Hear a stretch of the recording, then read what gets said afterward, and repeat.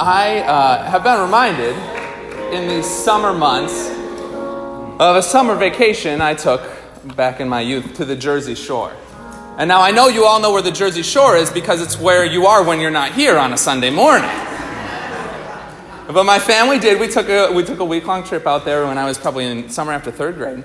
And we had a great time. And my favorite thing to do, my dad grew up in Hawaii, actually. And so he knows all about surfing, boogie boarding, all that good stuff. So he was trying to teach me the ropes, pass on the joys of his youth to me. So I had a great time just playing in the waves. That's still one of my favorite things to do. But then, even when I was in third grade, I could find time every now and then, not very often, to just try and relax. Most of the time I was go, but the waves will kind of wear you out. And so I also found great joy in just sitting in one of those chairs, you know, the ones that are real low to the ground, and digging my feet into the sand, and then just kind of playing with the sand with my hands. I remember being mesmerized by it, of just the ways that you could pick it up and it would just fall through your fingers. And I was doing some experiments with this, and I kind of learned that you can't ever take a handful of sand. Because if you pick it up with one hand like this, it's going to all fall out the sides. And if you try and pick up and scoop up hands and hold it in a clenched fist, it's all going to fall out the bottom. The only way to hold sand in your hands, this is the important stuff you learn at church, is you scoop it up with two hands and you hold it like this. Learn this in third grade. You're welcome. You're welcome for my research. Yes. I'm saying all of this because there's actually a really good, deeper message and illustration. When we cling too tightly to things in life, we tend to lose something along the way.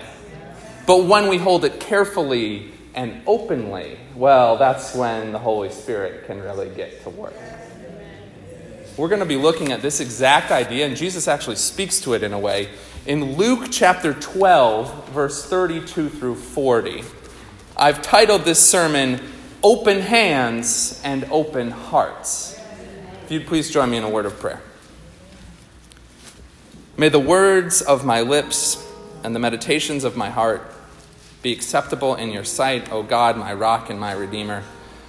Send your living word to walk amongst us now, to challenge our assumptions, to set our hearts ablaze, and to make us whole again. Amen. If you would then, open up your Bibles, grab the Pew Bible in front of you, pull it up on your phone. You brought your Bible from home, that's great too. Luke chapter 12, starting at verse 32. And if you would, please stand with me. We like to stand when we read the gospel passage as an acknowledgement to the holiness of this moment and the ways that Christ moves among us. Luke 12, beginning at verse 32. Jesus said, "Do not be afraid, little flock, for it is your Father's good pleasure to give you the kingdom. Sell your possessions, give alms, make purses for yourselves that do not wear out, an unfailing treasure in heaven, where no thief comes near and no moth destroys. For where your treasure is, there your heart will be also." Jesus went on and said, "Be dressed for action and have your lamps lit. Be like those who are waiting for their master to return from the wedding banquet, so that they may open the door for him as soon as he comes and knocks. Blessed are those servants whom the master finds alert when he comes. Truly, I tell you, he will fasten his belt and have them sit down to eat, and he will come and serve them. If he comes during the middle of the night or near dawn and finds them so, blessed are those slaves. But know this, if the owner of the house had known at what hour the thief was coming, he would not have let his house be broken into. You also must be ready, for the Son of Man is coming at an unexpected hour." Church, this is the good news. It's the gospel of our Lord. Thanks be to God. You may be seated.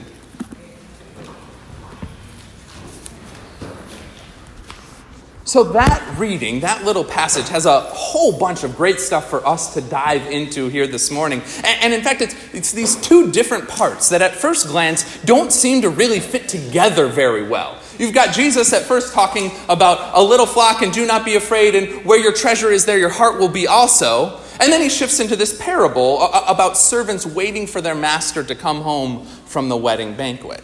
And again, at first it doesn't seem like these two fit together, but you know that Jesus He knows what he's talking about, and we're going to see just the ways that these two pieces fit very carefully.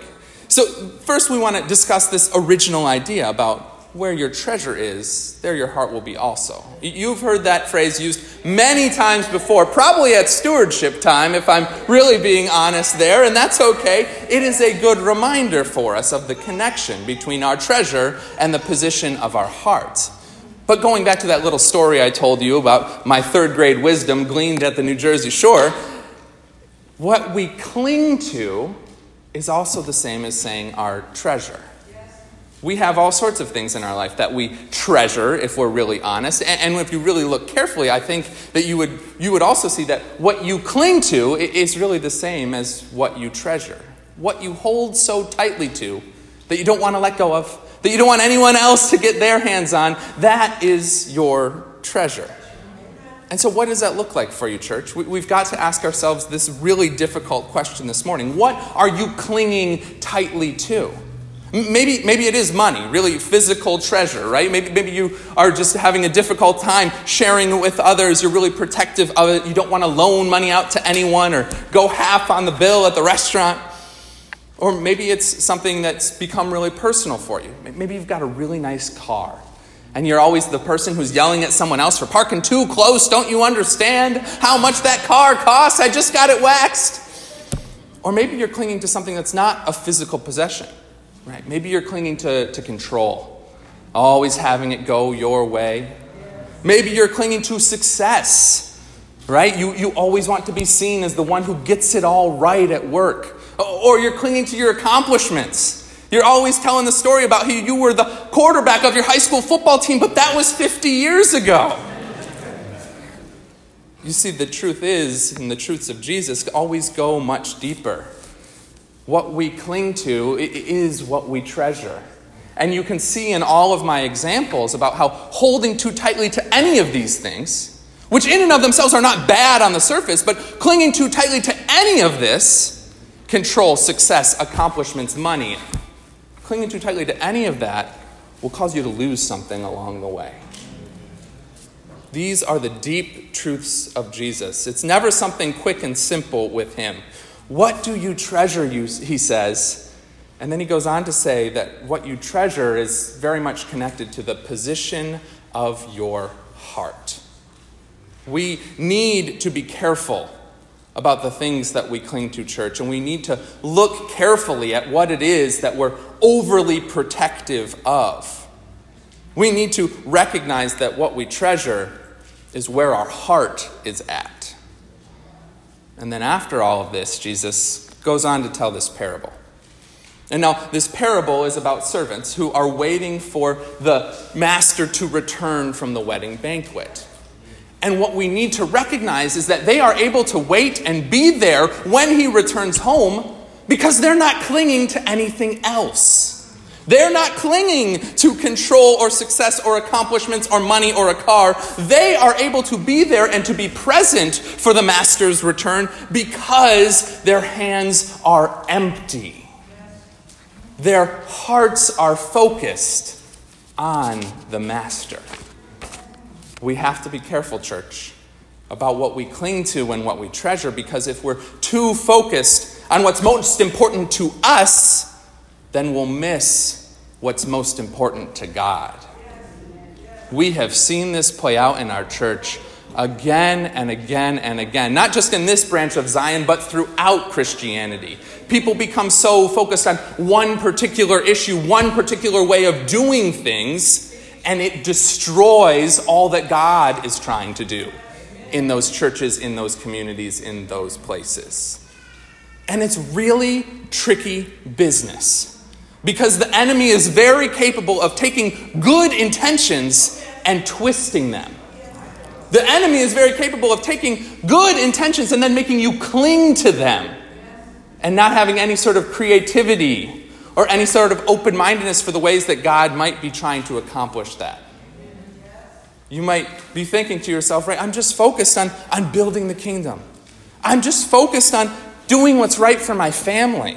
I'm just focused on growing the church. And all of these are good goals to have. But if you cling to just one way of getting any of that done, well, then you're going to be missing out on what God might actually be trying to do. As you may have heard earlier this week, Nobel laureate, poet, author Toni Morrison passed away. And she was a great source of hope in this world and a very accomplished woman whose writings have inspired so many people. If you haven't read some of her works, I deeply encourage it. There's a ton of places where you could start. But she has a great quote. And she says, and I can't say all of it, she says, "You want to fly? You got to give up the stuff that weighs you down." She might have used a word different than stuff there. You want to fly? You got to give up the stuff that weighs you down. Church, what's holding you down? What are you clinging to and treasuring instead of God? In the parable, Jesus says that God could show up at any moment. And so we've got to be ready. And so we've got to ask ourselves, what are we clinging to? When God shows up, are we going to be ready for God to appear and work in unexpected ways? Or are we going to be clinging and trying to control the whole situation?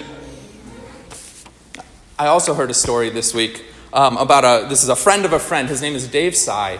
And he unfortunately, years back, was diagnosed with stage 4 cancer. And now what's a common practice for some people is to create a bucket list in a situation like this. You might have even seen the movie, Jack Nicholson, Morgan Freeman, The Bucket List, right? The list of things that you want to accomplish before you kick the bucket. Well, Dave took a very different approach to all of this. Rather than making a bucket list, Dave created a chuck it list. And it was all the things in his life that he was simply done worrying about. Done caring about, done letting it weigh him down. He wasn't going to relive that embarrassing moment from 3rd grade anymore. He wasn't going to worry about always getting everything right for everyone in his family. Those were all the things that he was just going to chuck so that he could live his life to its fullest in the last months that he had left. And you see, church, when we cling too tightly to our stuff or our ideas, we're not leaving room for God. There's so much that we need to let go of if we want to fly, like Toni Morrison said. There's so much that we need to just chuck if we're going to truly live our life, like Dave Tsai was saying. We've got to learn to let go. And that is hard. And that is difficult. Because we get programmed to act in certain ways over the course of our life.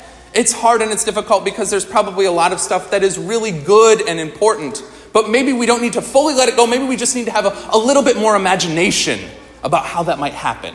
How God might accomplish what we truly want to see take place. It's a good practice to let go of things. That's why we do it during Lent, right? We love that time. What are you going to give up for Lent? That's a really good practice. But you don't have to wait for Lent, okay? Let's have a summer Lent here today where we let go of some things so that God can really get to work. It all goes back to the first commandment. You shall have no other gods before me, God says. First and foremost, this is the first thing God lays on us. You shall have no other gods before me. And so we've got to look carefully. Are we saying that's mine and mine alone?